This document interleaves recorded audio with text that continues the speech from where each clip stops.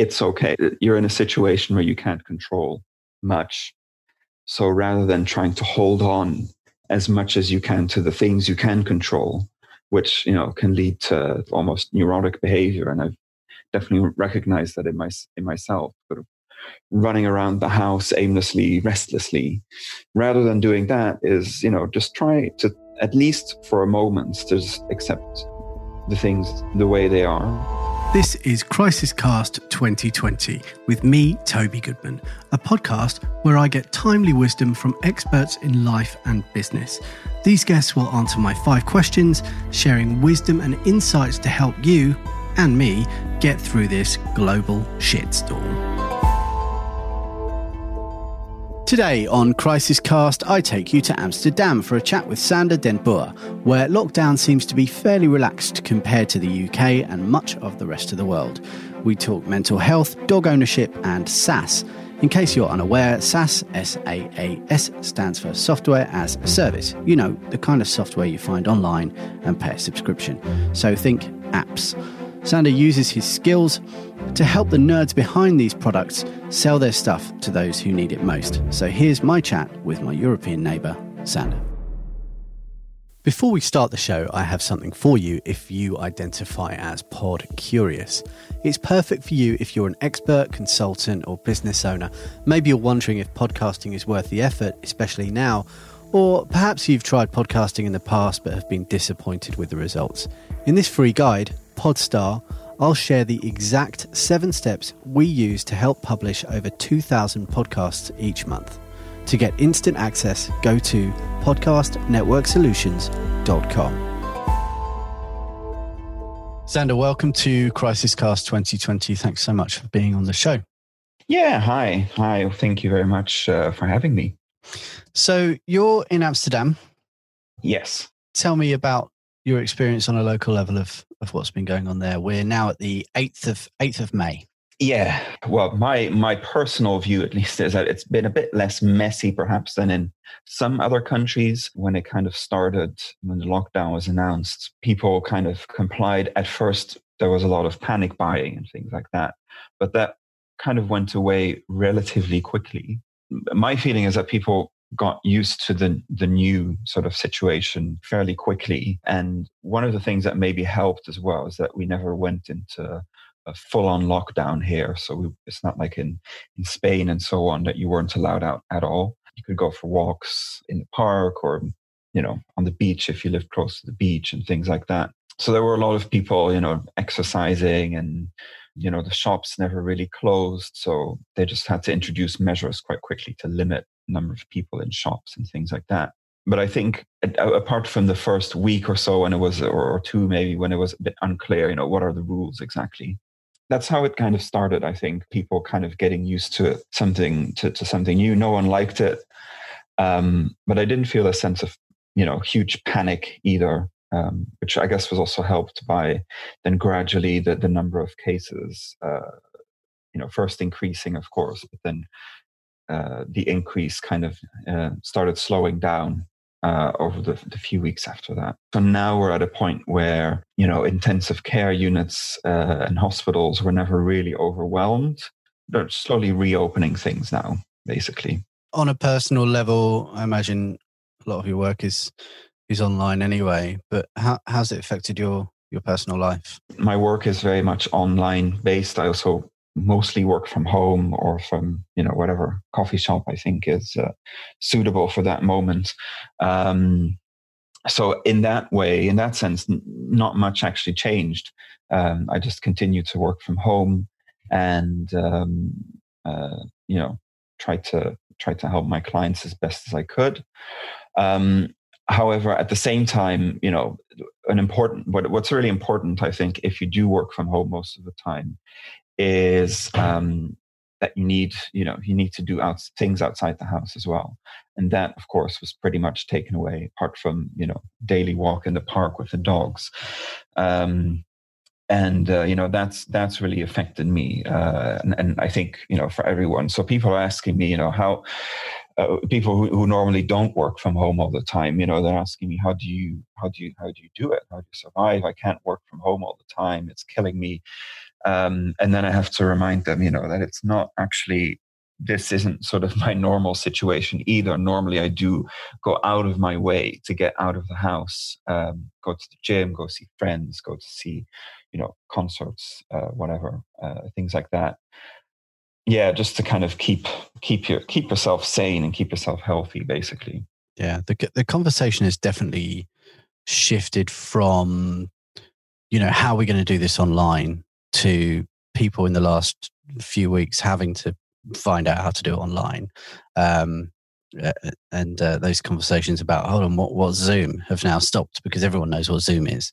And has quickly shifted, unless you're a doctor or a carer or a nurse or whatever, and you're dealing with the actual virus, has shifted to more of a mental health conversation, I think. So it's interesting to have that chat. I've had a number of conversations with people who are quite comfortable working remotely. And, now we're talking about those survival techniques. And I certainly found that, as someone who's been doing a lot of remote work, it's just escaping, not being able to escape, and not knowing that you can escape to your cafe of choice, right? With good aircon. Absolutely. And just having a meaningless conversation with someone at a counter, because otherwise you can just be completely alone, right? Absolutely. And that's exactly that kind of, escaping is also what people, to some extent, I think, do when they go to the office. If they work at a, sort of more traditional office setting, they sort of have their work, I suppose, their work life, their work persona, and their home life and home persona. So they can kind of escape, either work or home by going home or by going to work. And that whole mechanism doesn't exist anymore. You can't escape, and you're kind of stuck with yourself and with your own thoughts. I mean, I guess some people are stuck with, maybe having lots of kids or family, or, having a really full house. Other people have, the opposite. If you live by yourself, then you have a very empty house. And in any case, there's nowhere to go, and you have to kind of deal with it yourself. Deal with your own thoughts and your own feelings, and so on. Do you live alone, or with dogs, or? I live with my girlfriend and 2 dogs and 2 cats at the moment. We usually just have one, but there's an additional cat that we temporarily needed to take in, which is a whole different story. Yeah, right. Yeah, so we have a fairly full house. The dogs do tend to drive us crazy because we're home all the time. Yeah, again, we can't sort of escape each other. But yeah, apart from that, it's. I still would prefer this situation to living alone and being alone most of the time. 100% agree. So the questions I've been asking at this point have been, how we're going to get through this. It appears like we are now getting through this, but combining that with what does the other side look like, and interested to know what your perspective is on all of that stuff. Yeah, well, I mean, we are getting through it. And I think one of the big reasons is because we just have no choice. So people,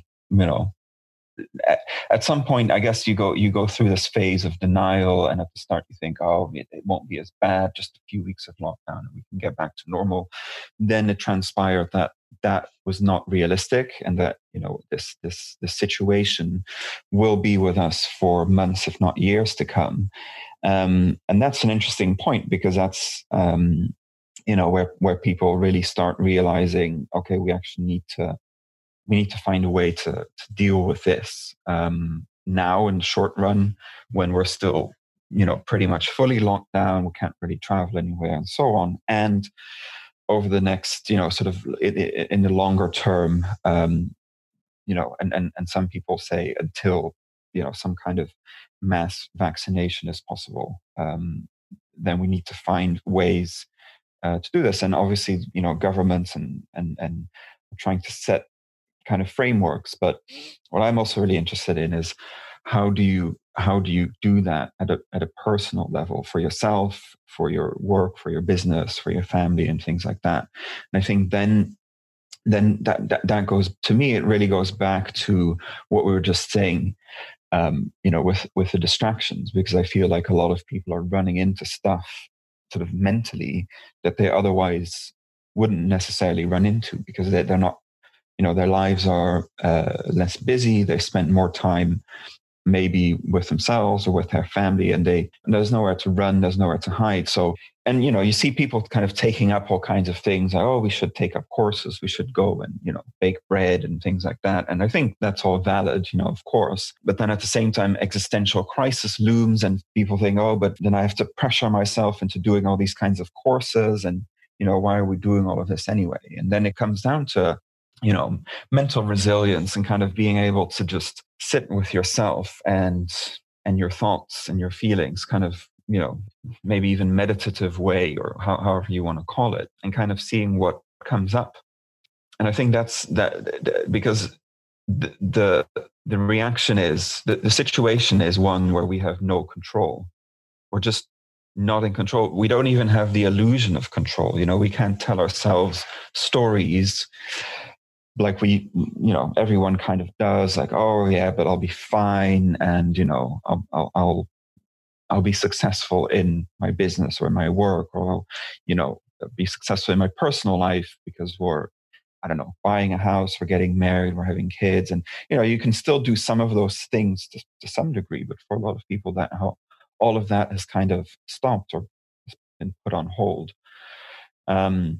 So there's no more narrative we can really tell ourselves about external things in our life. So we have to kind of turn inwards a bit more, and maybe try to tell ourselves a new story about, it's okay that the things are the way they are, and we just have to kind of accept that it's not going to be the same as it was before. So do you have specific things that you started to do as a result? You're obviously aware that you don't want to go into learning a new language maybe full on, but have you changed things? Because, as someone who works at home a lot as well, I take it for granted that I can just go out and go down to the shops for an hour or so just to walk around somewhere, even if don't have any intent to do anything. That's there normally for me, and now it isn't. So I've been aware of that. So when you take a break, what happens? Because when I take a break, I just have to play a game or deal with a kid, right? But you're not in that situation. So outside of caring for your pets and speaking with your partner, what is there anything else you've discovered because you've been limited and constrained? Yeah, it's it's kind of it's what we said before, kind of in a way, nothing has changed for me, in a very direct sense of the word, but at the same time, those the gaps or the distractions are no longer there. So I suppose what I've been trying to do more is just kind of sitting around and accepting. Definitely have days where that's hard. I'll be looking for distractions, but the highest level of distraction at the moment. We're allowed to go on random walks here, so then I might just take myself out for a walk or a little bike ride. I've also had to take my exercise routines,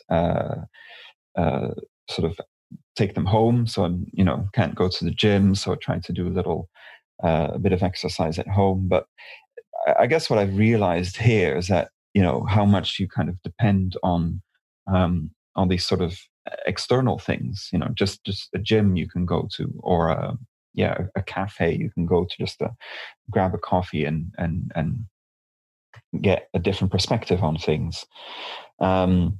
So I suppose I try to, as much as I can, recreate those things at home, make myself initial, coffee, cup of tea, sit in the garden, do some some exercise at home. Try to do more reading, of all kinds of books that, again, on the one hand, to kind of distract myself, take my mind off of things, but also, maybe some books that have maybe slightly more, spiritual edge to them, if you will, where the message is, it's okay. You're in a situation where you can't control much. So rather than trying to hold on as much as you can to the things you can control, which, can lead to sort of almost neurotic behavior. And I've definitely recognized that in myself, sort of running around the house aimlessly, restlessly. Rather than doing that is, just try to, at least for a moment, to just accept the things the way they are. You might not be able to go out. That contract with the client might be delayed or might never happen. Getting new business might be more difficult for a while. And that, in a sense, is freeing as well. So, the constraints we put up, or the constraints we feel, are largely put up by ourselves in our minds. And that is something that I've for sure noticed very, very clearly, that, you can feel completely differently. As we were chatting just now before recording, you could have 2 days that look pretty much exactly the same. You do the same things, you work, you walk the dog, you have a cup of coffee, and you feel completely different. One day you feel kind of relaxed and in control. The next day you feel, restless, out of control. You feel like, time is slipping through your hands and you don't know what to do. So when I feel like that, if I have a moment of clarity, I do try to kind of center myself, maybe do a little breathing exercise or something like that. So I haven't done, those are things I've done. I did already do previously, but maybe I'm doing more of now that, there's nowhere to run, there's no way to, or it's much harder to distract yourself. Yeah, I think we're all just more conscious of what we're doing generally, right? That is good. I think that is good. So when it comes to working, you've got your own business, specifically you help SaaS companies sell their stuff. How are you helping them right now? What's been your approach with that? Well, so that there's sort of broadly speaking, two kinds of clients at the moment. There's the ones who have been hit quite badly, and there's the ones who haven't been hit very badly at all. So it depends a bit on the kind of industry they work in and things like that. So obviously businesses that cater to the hospitality industry and things like that, they're having a massively difficult time, just like the hospitality industry itself. But I'm also seeing clients who work in other industries like supply chain management, e-commerce, things like that. They are actually they seem to be doing quite well, and there's definitely scope for them to expand their business. So I'm trying to. So for the people who are for whom demand hasn't dried up, I've been creating a lot of funnels with them. Trying to focus on sustaining their business and growing it as well. Although the message has shifted a little bit in terms of how you can market SaaS at the moment. It used to be that the message was everything is geared to growth. Will help you grow your business. You'll work more efficiently. You'll sell more efficiently. Will help your whoever it is, your salespeople sell more. Will help your operations people be more efficient, so on. Which ultimately leads to growth. Now, everyone understands that even for the businesses that are still doing well, focusing on growth at the moment is, it just doesn't really rhyme with a lot of companies. Doesn't really rhyme with the general mood, I would say.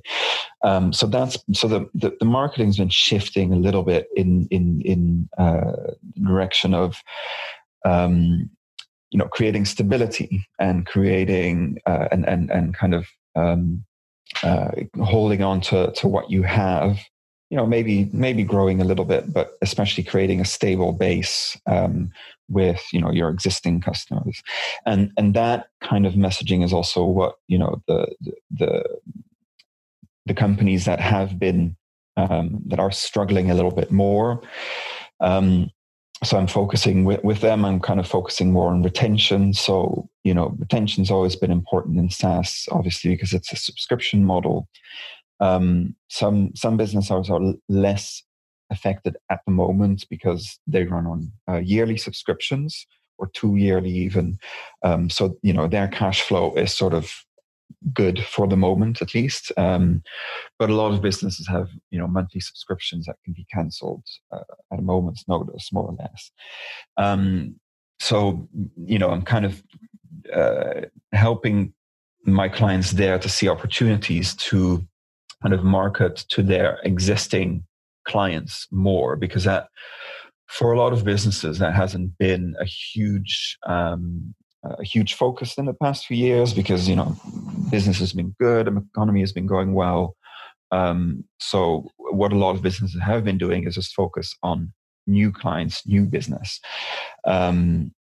generating leads and turning them into customers. So that's what I've been doing a lot the past few years. And now you can see that's kind of shifting to, well, let's try and keep those existing customers. And of course, most companies have people who take care of that anyway on the sales side, with account managers, customer success managers, and so on. But less so on the marketing side. Marketing has been more focused on getting new business in the past, and now it's slowly shifting to trying to help your existing customers basically be more successful and show as a SaaS business that you can still, that it makes sense for them. You can generate a positive ROI for them just based on their current, on what they're doing right now. And not only that, but you're also, my view is that as a SaaS business, you're not just providing a service in terms of you're providing a piece of software, but you're also providing a lot around that. So you might be providing, obviously guides, and you're providing them with manuals and help. So both in terms of, an in-person salesperson that talks to them and says, here, let me show you how to do what you want to do, but also, a lot of content, a lot of, ideas on how to succeed in their business more broadly, and how specific SaaS tools can help them with that. And the industry is starting to see that there's absolutely no reason why doing this should be limited to people who aren't your customers yet. You can very much do that with people who are already your customers, and effectively, if kind of make sure that fewer of your customers down the line say, okay, we don't have budget for this anymore. This isn't our priority anymore. And then leave your service. I think it's really tough, to do outbound marketing in the best of times, really. I mean, it's doable, of course, but, that retention stuff is just so key. It's been something that's driven any success that I've had in the past, and that stuff leads to referral anyway. Like, it doesn't feel appropriate to be pushing out offers to people who don't know who you are right now, but it does feel appropriate to say what you're doing with us is still relevant, and this is why, and we're going to support you. So, like, definitely one of the first things that we did was start paying attention to the customers who we've got right now. like close attention because we didn't want them to look at us and think, okay, well, maybe we don't need this, you know. And I suppose we're lucky that we have with the podcasting, you know, it's a great time to be podcasting because a lot of people who maybe were going out and doing speaking engagements are not doing that now, or whatever it might be. So we're still giving them that platform and they can do it remotely. Equally, though, you know, the hospitality sector that's been hit super hard, and the food and stuff. I have seen some great things happen. I'm not sure if I mentioned this on another show, but there was an Indian restaurant in the UK. We're all big fans of Indian food. There was an Indian restaurant that opened 2 days before lockdown happened, and they shifted straight away to safe pickup, contactless payment, all of this stuff. And then they started giving away massive discounts to the carers in the community and stuff like that. So they've actually been able to have a very successful brand new launch of a business because they changed their offer to something that was relevant for today. And they showed that they were looking out for the community. So I think I saw yesterday as well, there's a company who are starting to sell what they're calling the original social distancing panel or something. So they're putting in basically screens that they can section off restaurants with and potentially open plan offices, make them safer. And that's an opportunity. You know, you could say it was opportunistic, but you know, I don't think it is in a negative way. I think that's someone who's got who's had a business before, clearly, with the ability to make things, and they've aligned it with what people are thinking about. I think what will be interesting with that one, when I saw it, because I thought, oh, that's really good. And as far as the UK is concerned, there's not been any official guidelines yet on what is and isn't acceptable. So I hope for their sake that it's what they're making and trying to sell is going to be accepted within the guidelines of the country, right? So you got to kind of find out what's going to happen. So I'm interested to know. You know, you're a switched on guy involved in some good communities. So I'm wondering if what you've seen that's impressed you, or you know, since this started, what kind of innovation have you seen and behaviour that you've seen that has impressed you or surprised you in a negative way? I don't know. Either, both. Yeah, well, I've been kind of thinking about that, and I mean, some that.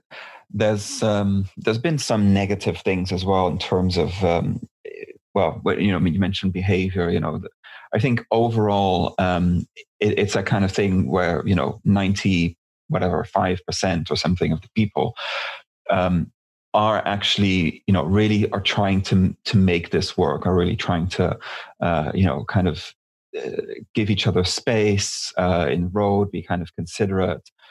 And kind of, you know, really trying to understand, you know, what can I do? What shouldn't I do? Okay, I can't visit, you know, elderly parents or grandparents and things like that. But, you know, I've been seeing a lot of people sort of walking up to other people's houses and then chatting to them through the window or being on the phone to other people. And, you know, the one person's inside, the other person's outside. Some people are showing their babies to each other and things like that through the window. And I thought, that's quite nice, you know. And I think that kind of thing is really nice. It's quite heartwarming to see.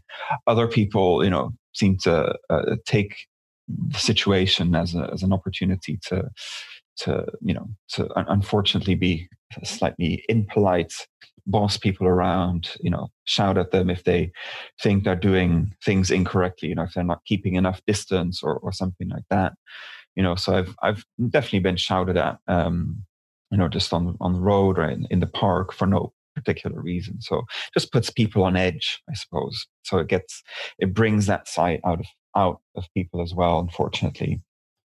There's so much natural behavior though, isn't there? There's so much like being in a shop and just, you know, just squeezing past someone is such a natural thing to do. And I don't think I've done it, but I've seen people do it and I've seen that. I've not been involved in either of those things. There's a canal just right near me and it's narrow, right? So that's a strange thing, the etiquette of passing someone. You have to kind of jump into a bush to make sure that you're far away from them. So I'm trying not to do it. And what's happened is that the people who live on the boats in that canal have now put up signs outside their boats because they're getting freaked out with runners coughing and spluttering as they run past and stuff. So I kind of understand why people are on edge with that. And you think, part of me is thinking, well, what is it they don't get? And the other part of me is just thinking, oh God, of course, until the other week, this was totally fine. Like what they were doing is totally fine. And if someone's in their own head thinking about their own stuff, then it's that I don't think they meant to, I don't think they meant to squeeze past me or whatever it might be. So I think we've got to be a bit careful about that as well, Yeah, absolutely. You're kind of rewriting some of the social rules and things like that, how to behave in public, and what is acceptable, what isn't. It's definitely, if anything, an interesting, view into how people work, and and in terms of sort of from a business perspective. I mean, because you mentioned the hospitality and restaurant business earlier, and what we're seeing here is also people are, the shops never really officially were forced to close, but a lot of them did anyway, because big closed shops and things like that, they just felt they couldn't responsibly cater to shoppers and so on. So now that's all slowly being reopened. And companies who kind of follow that kind of footfall and stuff like that, they're saying, we're at 40% footfall of where things used to be and things like that. So to me, it really shows that in a lot of industries, the things that were going on, and especially in retail, things that were going on, trends that we were seeing are just going to be accelerated.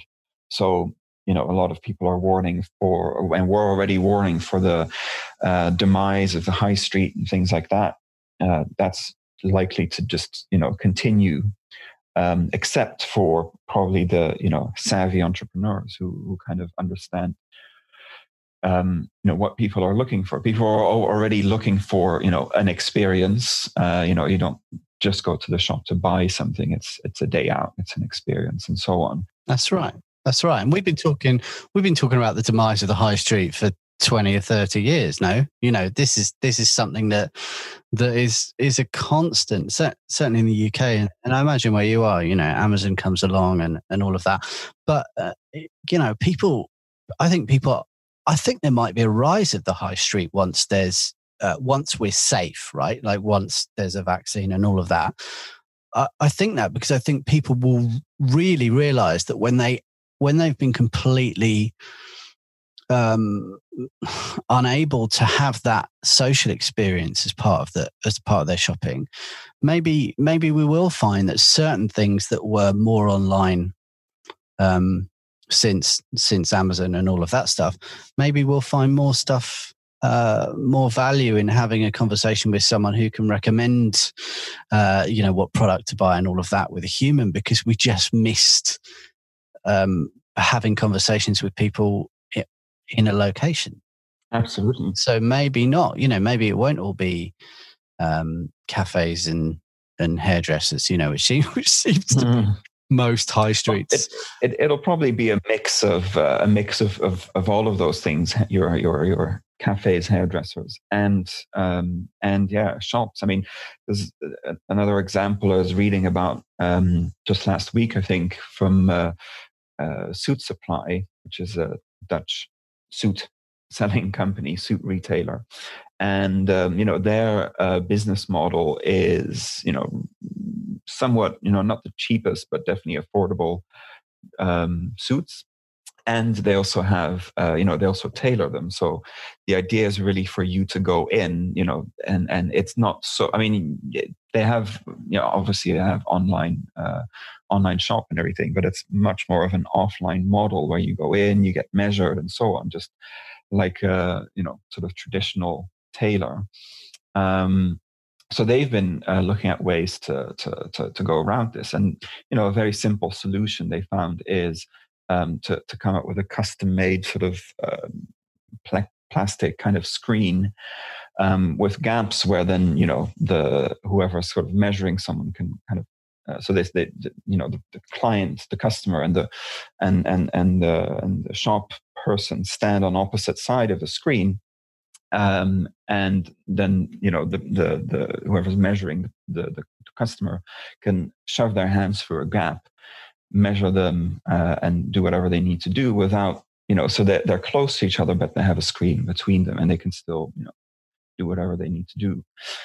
So I see, and that's obviously a very low tech solution, but I think technology until we're safe, and then, we can look at very different things again. But until, that moment happens, I think technology has a huge role to play. And retailers really can benefit from combining, just putting a few screens and a few iPads here and there, making sure that there's enough, ways to wash your hands, sanitize your hands, and things like that. So people can kind of combine a, more online experience, looking at products on a screen, with, actually talking to someone face to face in a shop. I think there's a lot of opportunities there, and that'll probably just get sped up. I guess a few businesses will probably go under in the next few months, but a few other ones, like that Indian restaurant that you mentioned, are probably really set to become the next generation of successful retailers and successful hospitality businesses, food service businesses. Yeah, agreed.